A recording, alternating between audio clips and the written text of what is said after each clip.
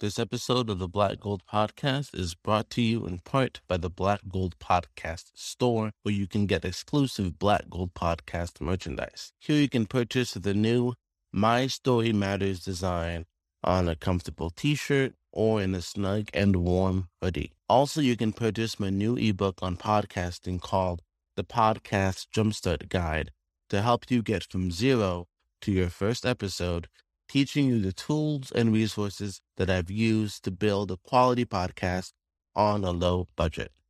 To get your hands on this awesome merch at a discount, go to www.blackgoldpod.com and go to the menu and click on the Black Gold Podcast Store discount button to save 10% off your next order.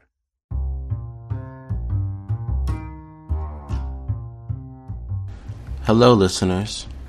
On this show, I talk with everyday African Americans who were able to transform their passions and struggles into their dreams. I'm your host, Moses Tillman Young, and welcome to the Black Gold Podcast.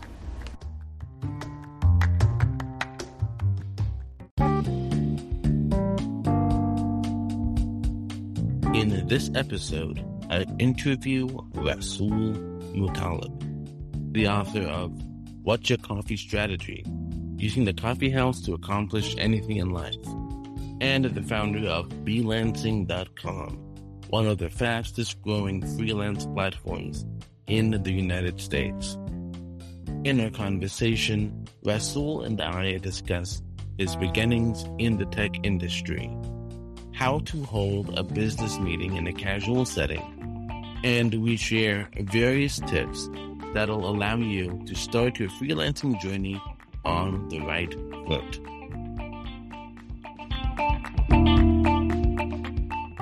Today, with me on the Black Gold Podcast, I have Rasul Mutallab, and he is an entrepreneur, a 20-year technologist, and he is an author and the founder of Belancing.com, one of the fastest growing freelancing platforms in 21st century. So Rasul, welcome to the Black Gold Podcast. How are you doing today?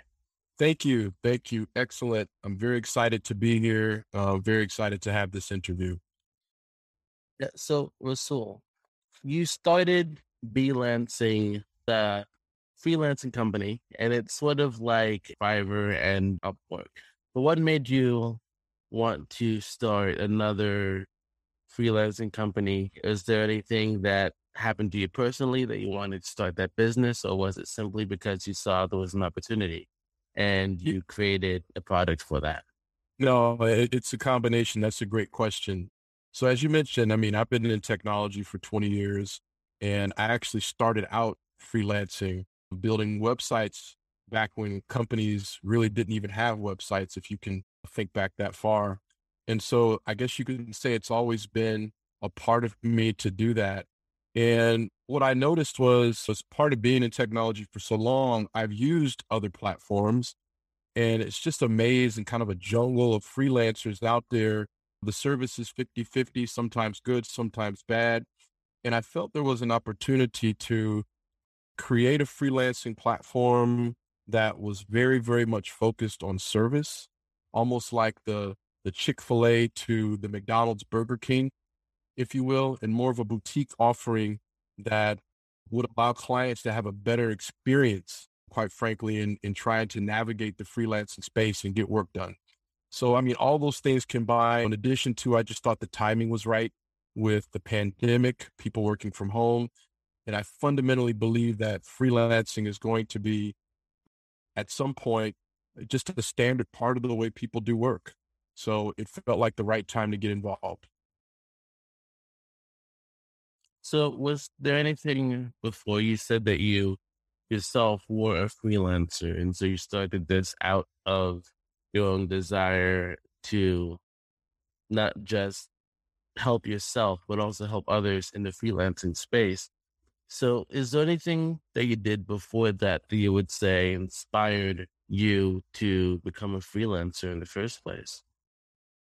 Well, I mean, I think a number of things. My father was an attorney. And so growing up, seeing him with an office with his name over the door. I mean, I've gone to the ends of the earth in my career.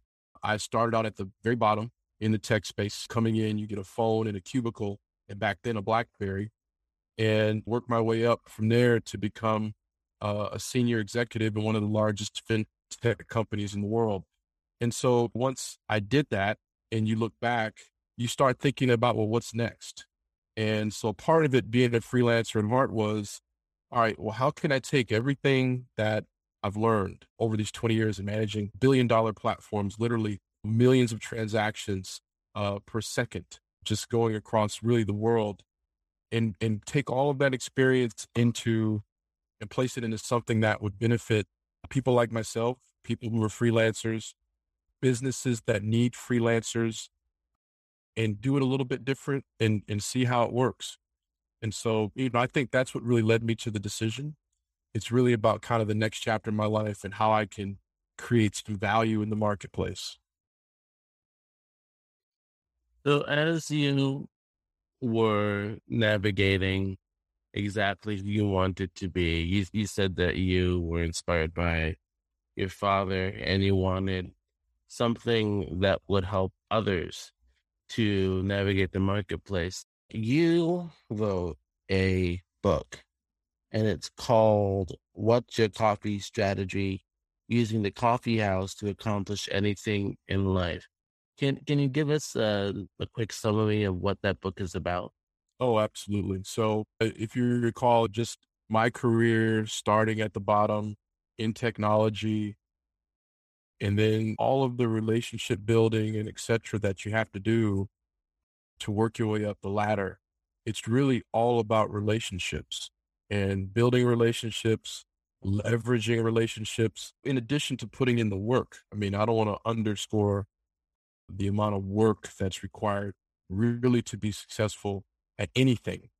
So as I've, navigated that and really started to experience some success in looking back, again, to me, it's about creating value and adding value back into the marketplace. I thought it would be good to write a book that would outline some of the things that I did. And the coffee house, as it were, is a great place for conversations. People are much more likely to accept a coffee invitation over a dinner invitation. It's much now, I think in the time today, become the one thing before the number two. And so it's like an A to B. You don't just go straight to dinner. Sometimes it's easier just to say, hey, let's have a cup of coffee. And then so when you do that, it's about, well, what are you going to do? What are you looking to accomplish in meeting this person? How do you get out of this relationship what something that is valuable to you, and how do you give that value back to them as well so it's mutually beneficial and it lasts over a long period of time. And that what I found was something that not a lot of people really knew how to do. And so putting it in a book format, it helped me crystallize it for myself.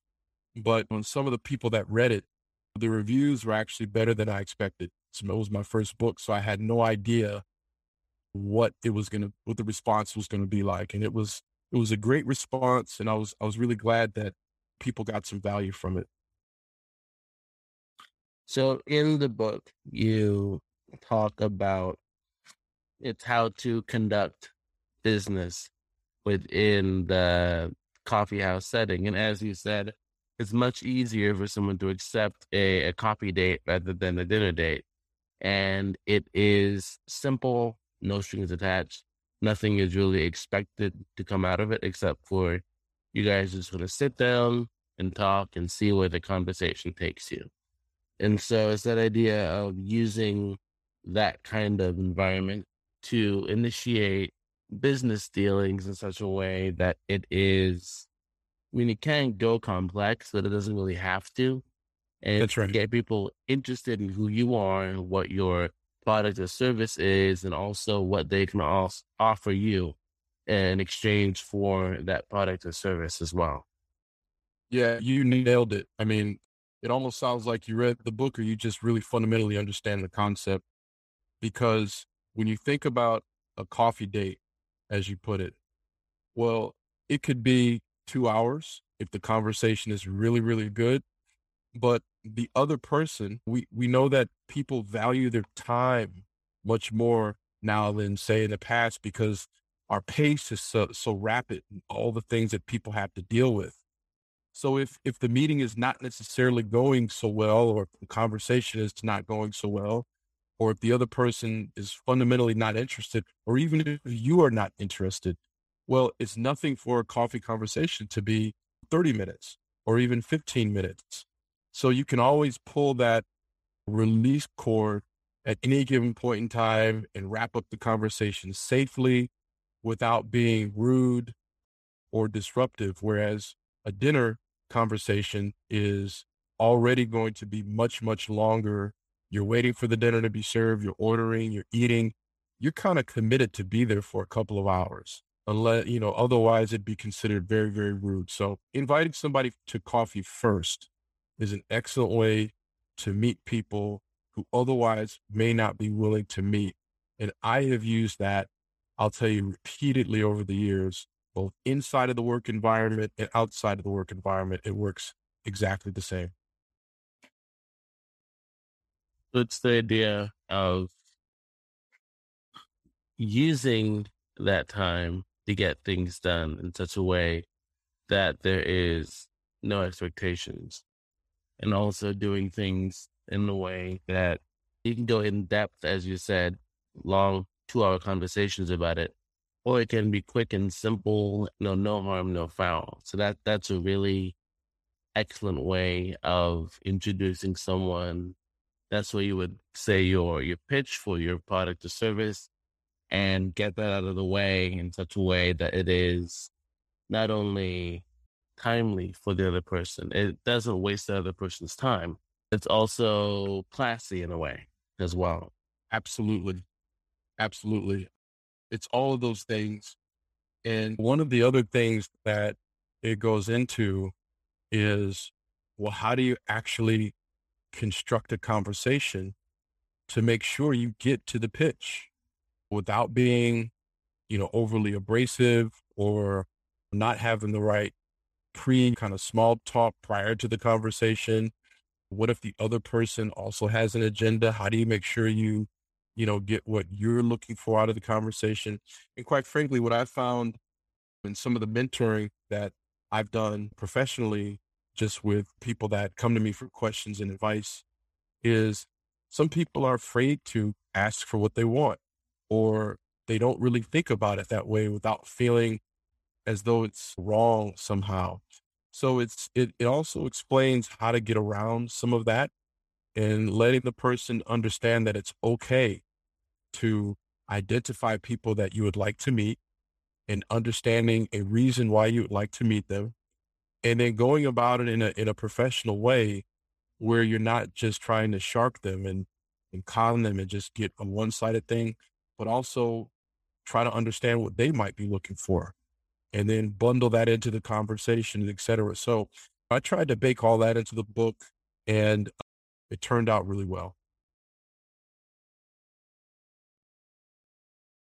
So you have been in the technology space for over 20 years. Has there been anything that you have learned recently considering the pandemic, especially being in Atlanta? Yeah, absolutely. I mean, Atlanta, much to my happiness and satisfaction, is very fast becoming and kind of has become a major technology hub, both in the United States, but certainly in the Southeast. And there's a ton of companies moving here. The startup community is really starting to explode. We have some very strong figures like Dr. Paul Judge, who are really pushing the envelope in terms of technology. And then, quite frankly, pushing the envelope of Blacks in technology, both at the development level and at the leadership level. It's an excellent time to be in Atlanta. And I've spent my 20 years has all been in Atlanta. So it's really evolved, I would say, over this past 7 years into a powerhouse. And it's that also helped in the decision to form blansing.com because you have a ton of technology talent. I did, and I have come to notice that Black technologists as a whole are, I would say, underrepresented in the freelance space. And I think that is largely due to just awareness and knowledge of how to navigate that and get involved in it, which is also a reason why I started the platform, was to raise the awareness in, our community around that, because it's an excellent revenue stream. Yeah. So, I mean, Atlanta is growing. You asked very specifically about the pandemic. And I would say on that question, one of the things, we haven't come out of it yet. And we would like to believe, at least I would like to believe, that we are close to the other side, but we just don't know. But I think everybody would agree it has fundamentally changed the way that we are going to approach work. And I don't know if it will ever go back. And given that, I think freelancing, it accelerated just kind of the consciousness of, well, how can I do something else in addition to my job to make a quality income, not just $10 here on a ride share or something like that, but something that is substantial, that if I lost my primary means of income, I could at least sustain myself and have something else. And then some people are quite frankly saying, look, I don't want to go back into an office. I've gotten a taste of what it's like to be at home, and I like this quality of life. I want to figure out something I can do that would allow me to stay at home. So the pandemic has really, I think, accelerated just kind of the awareness or the push to find something like freelancing. And I really want to be a part of just kind of leading that charge and giving people an alternative to have an income that can sustain themselves outside of just a day job. Yeah, and it's also the idea, as you said, people being at home with their family, they didn't have that kind of luxury time that they could spend with them because they were always at work on the job. And it was a decision between spending time with either your family members or spending time at work to help provide for your family members. And Yep. so there isn't that schism between the two. It's not either or, it's not both and. You can stay at home and you can also do the work that you need to do. That's right. That's right. That's a great way to put it. I mean, and what we're seeing, and you've seen a ton of articles in all the major publications about it, is people are kind of refusing to go back. And it's not even really about get the vaccine or not get the vaccine. It's really about quality of life that I now have experienced and my family has benefited from. And it's just too much for me to give that back up. So how can we, me, the employee, you, the employer, figure out a way that we can balance this? And I think the businesses that are going to come out of this the strongest are going to be the ones that recognize that and adopt to it the fastest. I think the ones that try to force their way back to the old way, you are always going to find somebody to work for a paycheck, but the quality of those resources is not going to be the same as the ones that are moving towards the companies that are offering that flexibility. So I actually think it was a really good thing when you think about the families benefiting, children benefiting, people's mental health, quality of life, being able to do more outside of work, hobbies, reading books. I mean, it's just, there's a ton of benefit that I think the society in general will gain from having a more balanced approach to work. Yeah, and it's also the idea of just taking a break and understanding that the things that need to be done, they will always get done, no matter what happens. Yep, that's true. And I'll tell you something else, Moses. The one thing that, me being an executive, I'm responsible for a lot of people, and really what it is you're responsible for getting things done. And what I found was people actually, in many cases, were putting in more hours because they were not getting up and spending time getting dressed, or not having to leave early to beat the rush hour traffic. They could actually be online for, let's say, if they had to, if they're on the East Coast and part of their team is on the West Coast, they really didn't mind having a call or a meeting that started at 5 p.m. because they knew at the end of that meeting, all they had to do was just shut down their computer and they were right there at the house. So what I found was in certain types of environments, specifically in technology, now that may not be true in manufacturing and frontline worker situations and et cetera. Obviously, that does not apply there. But I would say skilled labor that can be remote, whether it's a project manager, an application developer, those types of positions, you're actually getting more hours out of it. And it's being done in a way that it isn't so disruptive to their life and they don't begrudge it as much.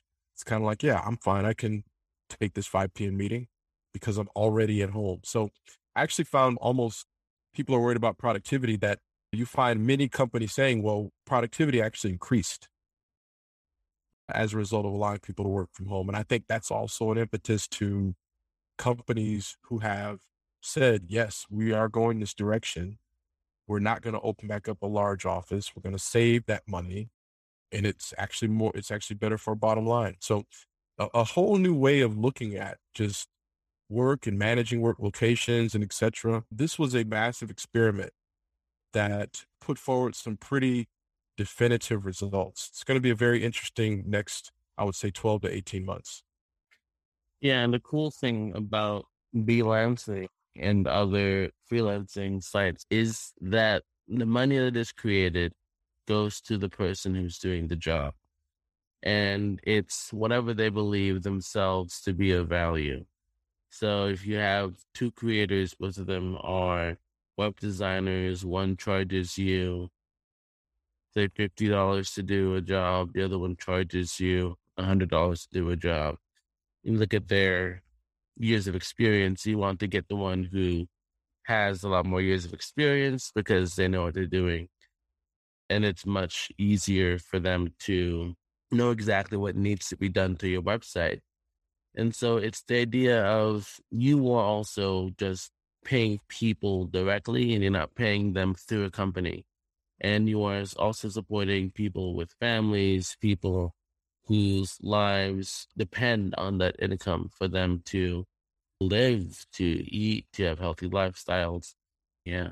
That's a great, great point. And I'm very appreciative you said that because it's absolutely true. Many of the freelancers that are on belancing.com, some of them are in the midst of transitioning. Some people did get laid off and they're not necessarily mobile application developers. Maybe they're just project managers, but you have businesses that maybe they don't need to hire a full-time person, but they need somebody that is quality that they can bring on board quickly without all of the kind of HR red tape to to manage something that they're working on. And what a lot of people forget is many more small to mid-sized, businesses than there are these giant mega corporations. And all of these small and mid-sized businesses, they're also coming back alive as the economy is kind of opening back up post-COVID, or what we hope to be post-COVID. Everybody can't afford to fully staff up again. They've got to wade their way back into the water. And so freelancing provides a nice, healthy mix of flexibility where they can hire people, put people back to work. And as their business gets more stabilized, they can bring them on full time. And it's a nice, happy medium. And to your other point about pricing, yeah, people can, based upon their skill set, they determine their value. So it's not really an argument or you're waiting for your boss to, I hope I get a good raise. No, if you feel like you're worth, as you said, $100 versus 50, you can go on the website that day and change it to 100. And if people ask why, you can tell them why. And people don't mind paying more for better quality. So it creates so much more flexibility for the individual. And that's why I think things will go this way over the next probably 10 years. This will be a standard way that many, many people work. So would you say that the people who become freelancers on Belancing Are they the jobs that they offer? Are they jobs that they themselves do in their regular daily life, or is it jobs that they have, or skills rather, that they have learned and mastered, and they want to be paid for the knowledge and services of those skills? Yeah, I would say probably the majority are things that somebody already does either in their career or that they went to school for. You have this entire population of people that went to school for one thing, but had to take a job doing something else. And so this gives them the opportunity to do that. But I would say definitely the majority is people who have honed these skills either in school and they're either graduating or about to graduate, or they've been working in this particular field. And so it's very easy for them to just create some job offerings and service offerings and et cetera, and manage those things in addition to what they're doing. But there are people who are kind of bridging the gap between what they're doing versus what they would like to do, with the hope that what they would like to do will grow to the point that they could do that full time. Have you seen any new numbers in terms of the Great Resignation? Has there been an uptick in people registering for freelancing sites? I would say so. I mean, the numbers that nothing has come out yet officially. And in all honesty, freelancing marketplace numbers are not yet measured by the Census Bureau. It's not yet as much of a pillar. I think it will be in the next probably 24, 36 months, but it's not yet as much of a pillar that these official statistics come out from an economy perspective.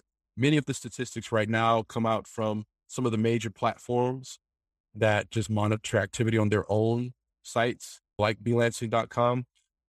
I will just say by talking to some of the freelancers that are on the platform, we will see and have seen an increase in activity post COVID, during COVID, et cetera, because people are thinking, they're thinking about, okay, I see a lot of businesses closing, especially if you're in one of these major impacted cities that have really shut down.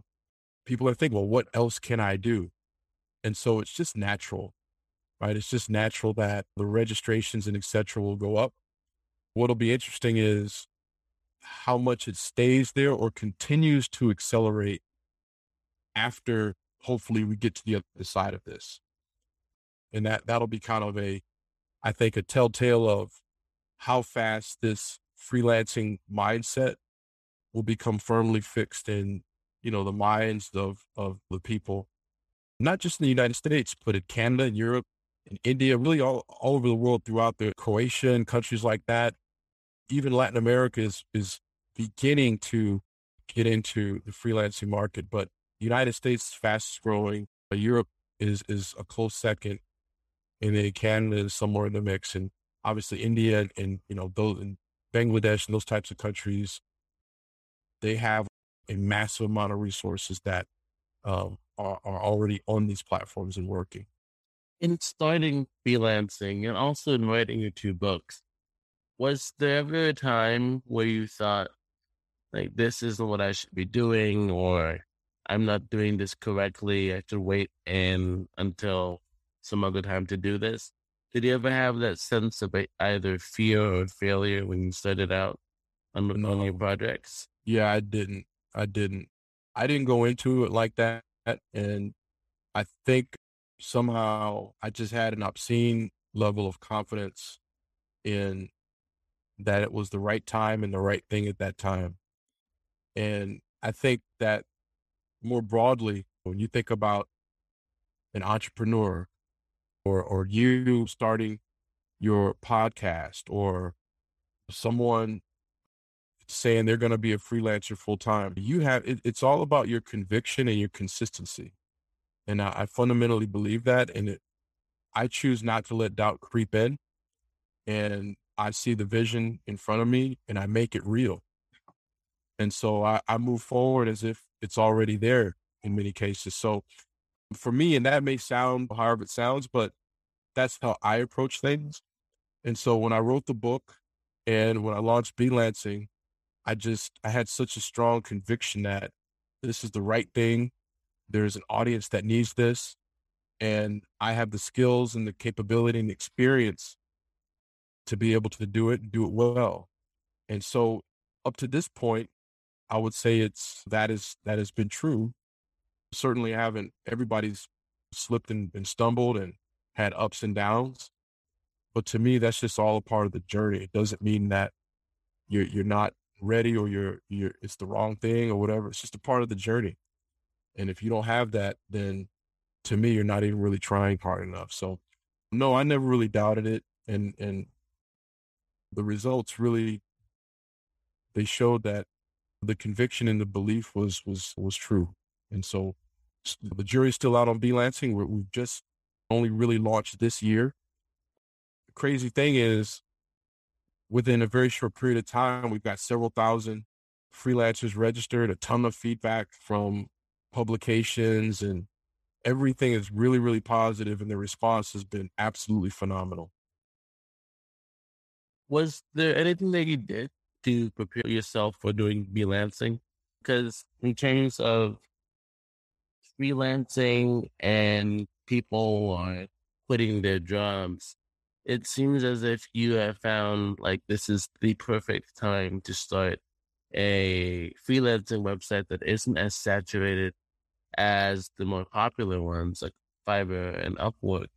But has there been like what did you do to allow yourself to be able to have this epic product ready to launch at this time? Were there any books that you read, anything that you have been doing recently or even Yeah. before to prepare yourself for that? Well, I started to conceptualize it, I would say probably last year, this time, just writing down notes and really studying the marketplace, studying statistics, studying the data around it, trying to understand, to your question earlier, is this a good idea or not? Can the marketplace take another competitor, especially an upstart competitor when you have these very well established incumbents? And I did a ton of that research, and all the signals kept pointing to green light, go. In addition to the fact that I'm a very avid reader, I buy more books than I'll ever read, but I've read a ton of books, and I think that's just a great way to always be expanding your ability to just understand things. And so when market trends like this come about, when the pandemic and et cetera, I had already actually launched and started to launch blansing.com prior to, COVID. So it wasn't like, oh, here's COVID, let me launch this. It just the entire pandemic, I think, really just accelerated it. But I already felt like it was the right time. Freelancing is more and more people are starting to think, I think, in that way. And then, like I said, I just felt like specifically in, the Black community, not just in the United States, but Canada, Europe, etc., was just underrepresented also. And I wanted to really be a part of elevating the awareness of it and making it an available option from that perspective also. So, I mean, it was all those things combined that really just made me feel like this is the right time, this is the right place. And then when the pandemic happened, it just really cemented that. Was there a specific book that you read that helped you in terms of getting freelancing off the ground, or simply just helped you in terms of developing a confident character? Oh my gosh. I mean, there's so many books that I don't even know where to begin. I mean, just I read a ton of biographies. Reginald Lewis is obviously one that I read that back in college. I read that when it was published, and it was one of the first books that I actually purchased right out of the bookstore for full price because when you're in college, you're always broke. But when I saw that book, I just had to read it, and it was just such a great a story and a great read, and it really spoke to me because obviously he went through a lot of similar things that all of us go through in trying to evolve and grow and be successful, etc. That I would recommend everybody read that one. but just so many other ones. I mean, philosophy books, there's always the Sun Tzu, Art of War. There's the Book of Five Rings, Miyamoto Musashi. A lot of people, they kind of miss that one. There's The Alchemist, which I think is a great business book, even though it's not framed that way. And from a business perspective, I could probably name 100 that I would say all influence me in different ways. But not there's not really one that I read and I said, all right, now or never. I feel like the more you read, just the more you can be aware. And that's really what's helped me to get to this point. Yeah, the Book of Five Rings. That's one of my favorite books as well. In terms of, as you said, it's the kind of art of war, but it's more practical in terms of specific actions that you do. Yep. And it's supposed to be, it's a training guide for young samurai warriors. And it's for them to, different sword movements, different things for them, how to use different pieces of equipment and how to interact, how to engage against their opponents. And it's broken up into its 5 different books within the book. And it's my favorite book is the Book of Void. Oh And yeah, yeah, yeah. and that one, I mean, I just love it because of the title, but it's pretty cool. It's the idea of everything is nothing and nothing is everything. And it's the idea also of like anything that you want stuff to be, it can be. And so you make it be. Yep. It's really deep, Yeah. really, really interesting. And the other one that you said that I really, really enjoy is in my top 10 list for sure is The Alchemist. And it's an incredible story about finding your meaning, finding your purpose, and finding out your potential, especially the potential you didn't even know that you had. And it's Yep. just incredible in terms of touching on all those points and clarifying them in such a way that is, I would have to say it's very unique and very entertaining as well as educating in terms of how to act in such a way. As you said, you are more confident, you understand exactly what's going on, not entirely, but you have a sense that you can act in a way that is intelligent and not out of pure instinct. Yeah. Those are great, great works. And it's like I've read a ton of very ABCD, very books about just how to manage a data organization, how to manage an IT delivery organization, just very structured, very rigid, pure business books. But when you have those types of books that balance out, it's almost like left brain, right brain.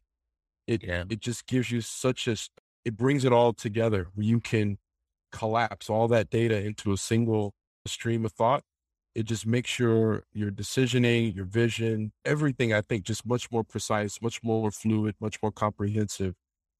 And yeah, I agree with everything you said. Two very, very great, great pieces of work.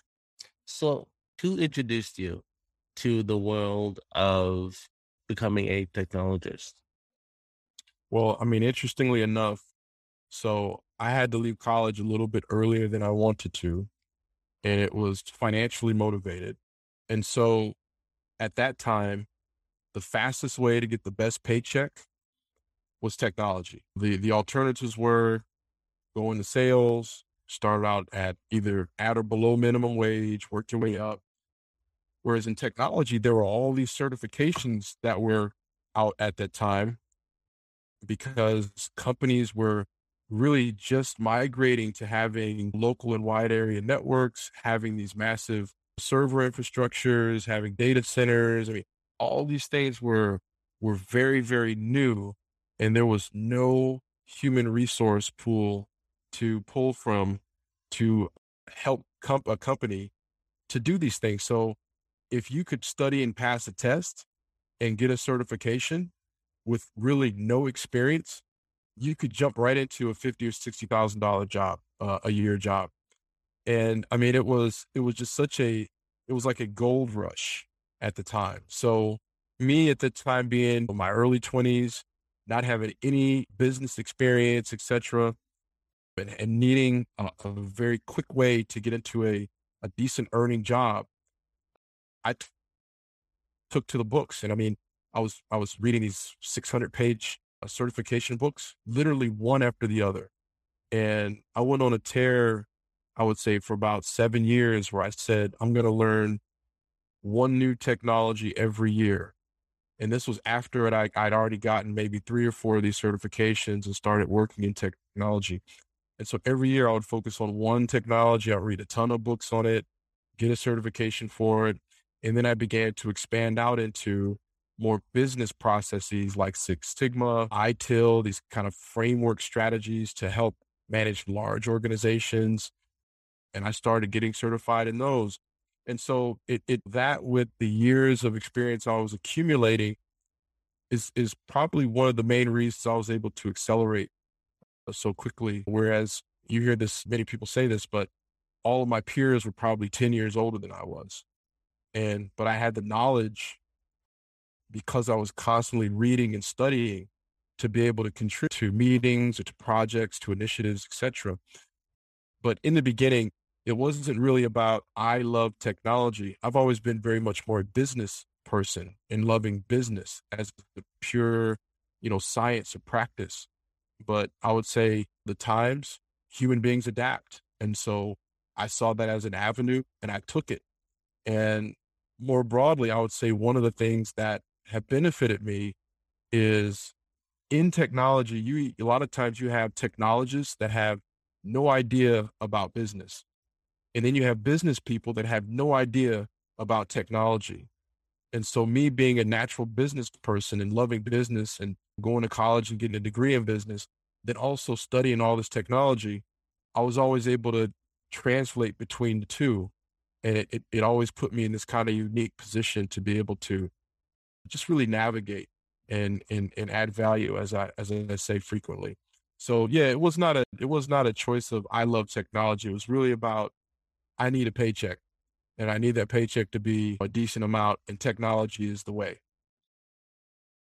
And also currently, especially, I think Google has a site where you can learn how to use Google tools, like how to use analytics, how to use the My Business portion of Google Yep. Yep. Ads, and also how to get people to like different business locations. It's something called Skillshop, I think is what it's called. Yeah. Yeah.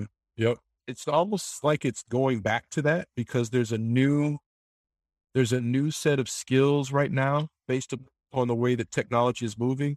It's very much centered around data and data science. And obviously mobile development.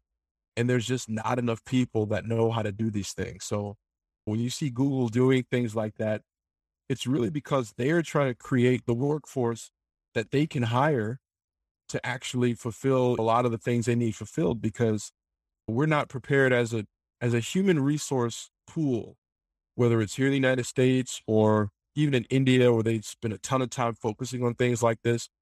We are just not equipped for this era that we're going into right now of data science, the Internet of Things, 5G technology. That is an entirely new skill set that really has not been contemplated by our universities and certification systems and et cetera.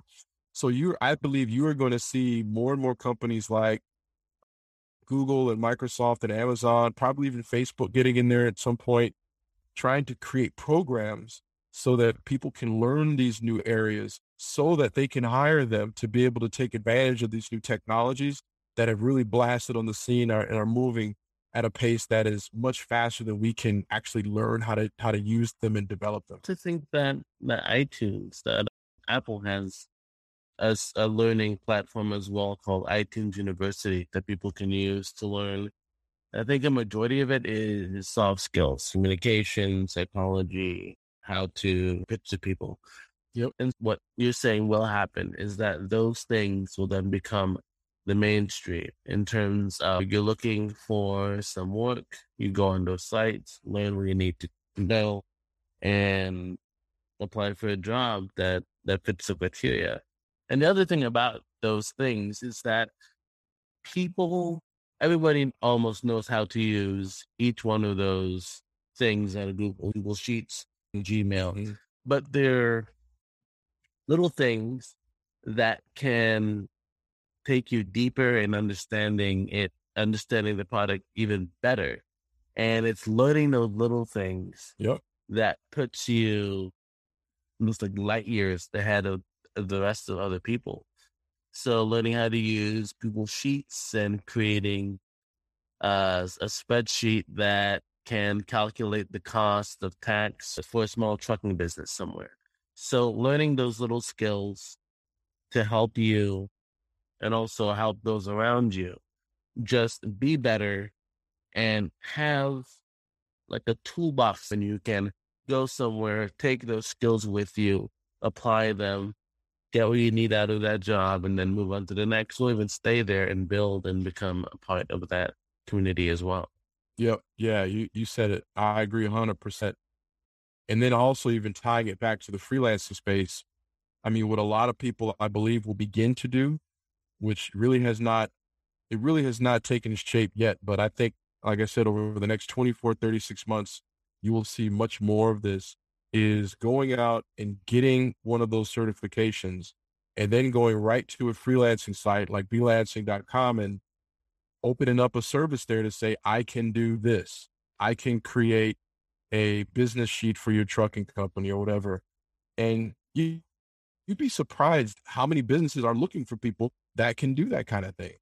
And right then and there, somebody gets a job for $200 to do that thing that they just learned at the Google Academy 2 weeks ago. And then they just continue to build and get better at it from there. In addition to, like you said, getting some type of job somewhere where they can also get the experience. I mean, it's just, I think from a skill gathering perspective and being able to deploy your skills as an individual, it almost reminds me of the music industry in that it used to be you could only go to these big record companies to get out your music.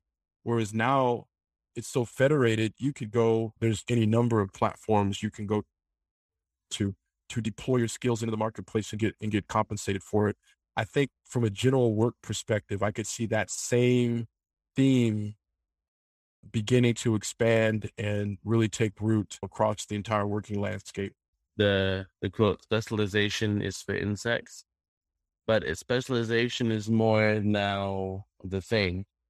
So if you can go on a website like Belancing and you can find someone who is looking for something specific that you can offer. So if you only do Google spreadsheets for trucking companies, you can put that in there. And someone who's part of a trucking company looking for some way to calculate their tax or shipping and handling, they can go and they can find that you do that Yep. and you only have that posted. And so they think that you are the master at that because A, they have a specific need and you fill that need. And B, they see that you are the only person who fills that need and only that need and nothing That's right. else. And That's so right. your complete devotion, your complete time and effort would be devoted to doing that thing for them in the best possible way because of those two things. That's right.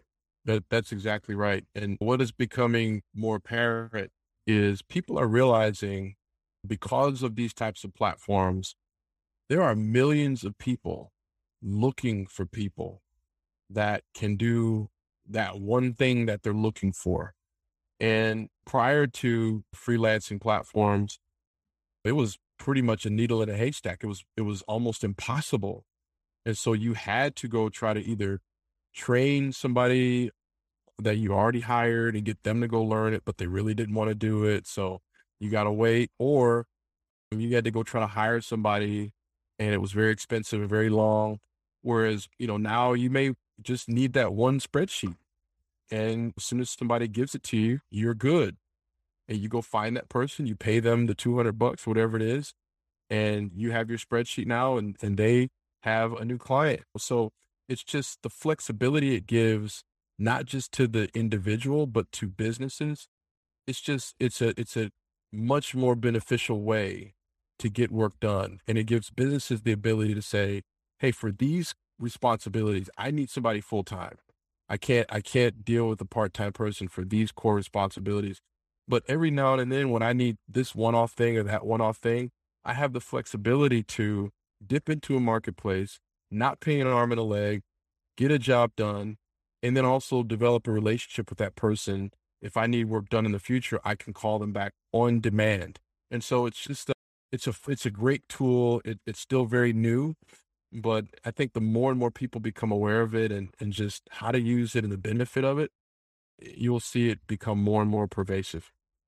Yeah, and like you say, it's very new. You said you have a few thousand people on the platform, and that's incredible because for someone who is just getting into freelancing, looking for opportunities and jobs, they post on the bigger freelancing websites, and they are super saturated. And the only way that they're able to get a job is A, if it's priced really, really low, or Yep. B, or if they can have their price to be extremely high, but you need to have a few years of experience under your belt. And so with Lansing, you can set the price that you think is the best for you at the time that you are in terms of your skills and learning what you have learned. And then go ahead and raise the price to whatever you think it would be, what you imagine it would be for you after doing it for, say, 6 months, a year, 2 years. And so then that way you were slowly both getting the extra experience from the platform as well as interaction with clients, and also be getting up those reviews, and your price point can be high because you have your clients and you also have those reviews that then support what you're doing. That's right. That's right. And you touched on a very, very important point of just a lot of these platforms have become just jungles of hundreds of thousands of freelancers, one piled on top of the other. And what I've found with many of the businesses is when they go in and they kind of look at that and they're not familiar with, remember, for businesses, this is still relatively new, even though those platforms have grown, exponentially over the past, say, 5, 7 years. For most businesses, they still are not engaged in that. So when they go to a platform and they see a gazillion freelancers all just kind of jumping on them like mosquitoes walking through the Amazon, it becomes very, very intimidating. And they really, a lot of times, don't know the questions to ask. They really don't know if they're getting a good deal. They don't know if they are hiring the right person for what they need. And so that's one of the reasons I felt like more of a boutique offering where we are very high touch. We get engaged with the client. We ask them questions. We help them navigate through the process. It just makes it much easier for more businesses to take advantage of this type of a concept. And then the freelancers also benefit because a lot of the work is done up front for them. And so they're not coming in cold and trying to just start fresh. So this kind of boutique concept is one of the reasons, back to the question you asked, I think way at the beginning, of why do you think this could work? It's because I think some of those marketplaces have gotten, quite frankly, just too big. And for businesses, many businesses that are not technically inclined, if you've got a trucking company, do you really know the right questions to ask about somebody that is developing Google Sheets? Sometimes you might. Sometimes you're an old truck driver and you've got no idea. So having more of a boutique offering that helps businesses ask the right questions, to high touch, engaging them, I think there's absolutely a space for this. And I think it's one of the reasons why you see at any Chick-fil-A, the line of cars is wrapped around the building. But some of these other very large chains, not so much, right? It's just kind of your standard mix of volume that you might see there. I felt like this is really a differentiator now because these marketplaces have become so, so big. It becomes very confusing for people. And also, it's that you're confused with everything. You don't know who to get in order to fulfill what you need because you're looking at both the price and the experience, looking at past work, and you're caught up in the nitty gritty of it, that you're not looking at the person who can actually do what you want to do. So with freelancing, there is an extreme chance that you can get what do you call it when someone gets gets a job? You call it a gig? Yeah, it's called a gig. Fundamentally, in the industry, it's called a gig. That's changing, Yeah. but that name is the primary name right now. Yeah. So the best way to get a gig on Freelancing or any other freelancing website is to specialize. Have something in your bio that is completely specialized. So then that way the person who is looking for exactly what you have to offer can go there, That's right. search for it, and you pop first page. So then that way you are front of mind and you are one of the few people there that they want to click on, check out your work, and see exactly what you can offer to them. That's right. Yeah, you're absolutely right. I mean, even when you think about just a website, you hear people say all the time, "I want a website." Well, what a lot of people don't realize is there's multiple types of websites that you can have. Do you want a landing page, just one page that says what you do? Are you looking for a full blown site that has multiple pages in it and release time? Do you want a WordPress site? Are you looking for an e-commerce site? There's so many different types of sites. So even in that, to your point about specialization, if you're a freelancer, if you can do, two of those things, you'll want to create two different gigs on Belance.com. One that says, I'll create a landing page for you. Another one that says, I'll create a WordPress page for you or an e-commerce page for you. And you describe those things very, very differently because there are people looking for those two distinct things. If you just say, I can create a website, no one really knows what you're talking about, or they don't know if you could create the type of website that they're looking for. And so you engage that person, you have meetings with them, you spend time only to find out, well, they want a Magento website and you don't know Magento. Yeah. And so they go back to the drawing board, you go back to the drawing board. So to your point about specialization, it is very important for freelancers to list and be very specific about what they are delivering. And it just makes it that much easier. Yeah. And even to your point about websites, landing page versus a full blown website, it could even be a landing page for business consultants in Atlanta Correct. versus just a general landing page. And so you can even go completely zone in, look for the person that you absolutely want to work for and just say you offer that service. Get the skills to offer that service to them, then offer that service in such a way that they want to come back to you again and again and again. Correct. Absolutely. 100% correct. Well, Russell, thank you so much for your time. This has been a wonderful conversation. I have one more question for you, and that is, if you had the ability to send a worldwide text, what would your message be? Wow. That's a great question. I think my message would be centered around empathy. I think is probably the word that jumps out. There's more than one way to skin a cat. And one of the things that I learned later in my life is different doesn't mean wrong.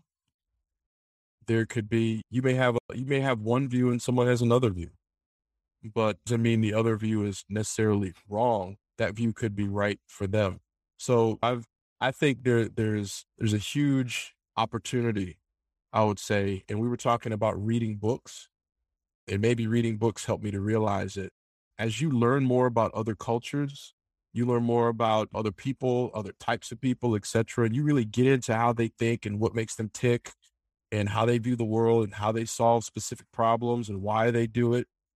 You may not always do it that way, but it just broadens your ability to understand that particular issue or problem or just humanity in general. So I think empathy and learning, do more of that. I don't know how I would exactly word that in a text. I'll probably have to do several iterations of the text to get it right. But that would be kind of maybe the core message. Always be learning and empathize and appreciate the differences in humanity. I think it'd be something centered around that. Where can the listeners go to learn more about Lansing and whatever else you're up to? Yeah, absolutely. You can go to blansing.com, and I would like to reciprocate to you. There is a podcast that I'm currently recording and will launch before the end of the year called the Ultimate Freelancer Podcast.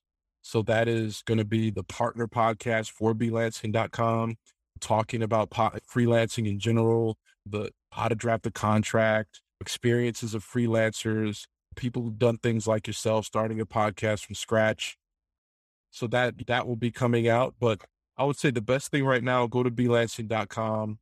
If you need something or if you can offer something, register and do that, because there's someone out there that needs the thing that you do.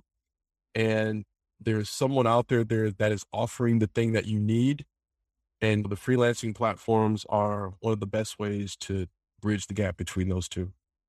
Rasul, this has been a wonderful conversation. Thank you so much for your time. Absolutely. Thank you for having me, and much success to you and your podcast in the future.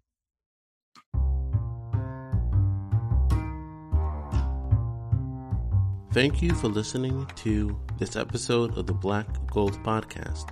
Please subscribe and review the show on iTunes or wherever you listen to podcasts. Follow the show on Instagram at The Black Gold Pod in order to be updated about new episodes each week. In order to listen to incredible and inspiring stories, please go to the Black Gold Podcast website and make a donation so the stories of these incredible and amazing people will be waiting for you each and every week so that you may be inspired and become an inspiration to someone else.